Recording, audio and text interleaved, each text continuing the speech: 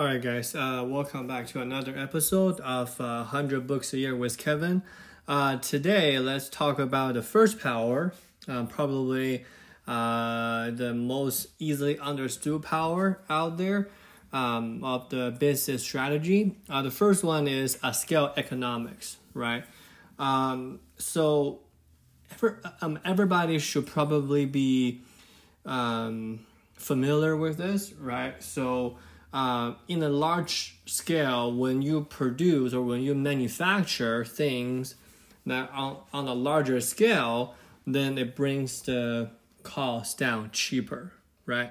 That's why it's very important whenever you're creating something, either that's hardware or other situation, whenever that the earlier stages it is probably the most hard or the most expensive to produce during that stage. And once you figure out the equipment, once you figure out the product line, once you figure out the assembly process, once you can churn product out like 24/7, then you're going to see the cost drops, right? A famous example would be Henry Ford, right? The whole assembly guide.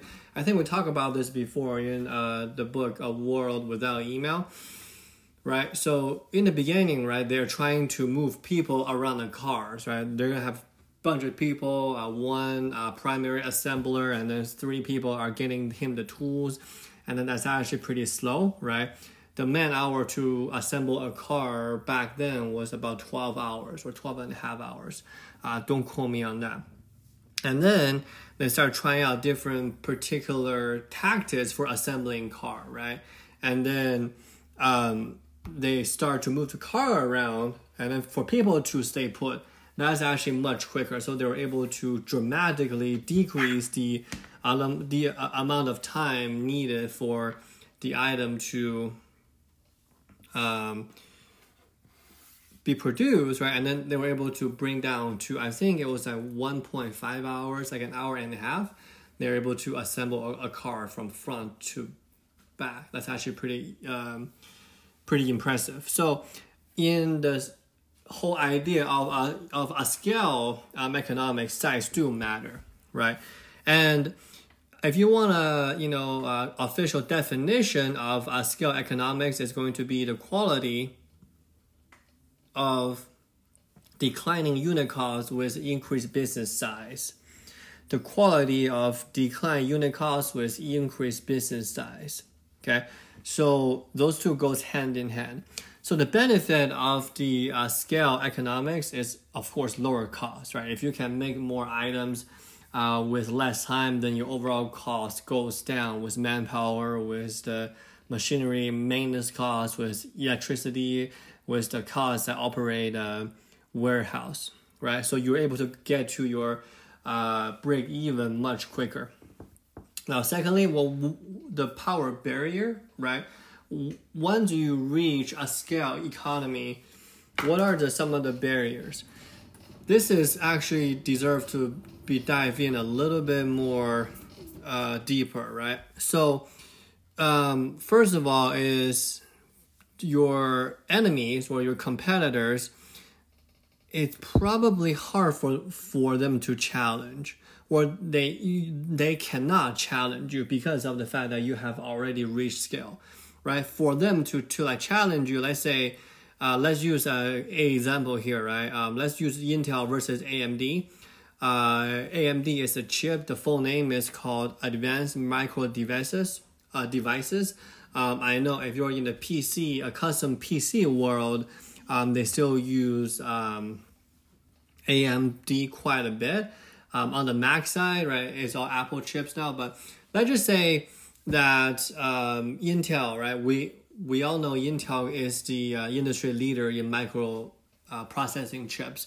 Now, if you're AMD, it's just hard to kind of contest with that, right? And you probably feel like, yeah, let's not go into that market, or let's figure out something else, right? So it's either unable to challenge or unwillingness to challenge, right? And then the cost of challenging is actually so high. That's why, right, AMD doesn't really have that much of a market share right now compared to Intel. So the point is once you've reached scale at pretty much anything, then the future product will actually be easier for you to develop. An example again, right? Apple, right? The whole Apple new M1 chip, they already have scale in a sense with iPhone making, with Mac, with iPad, with AirPods, with accessory.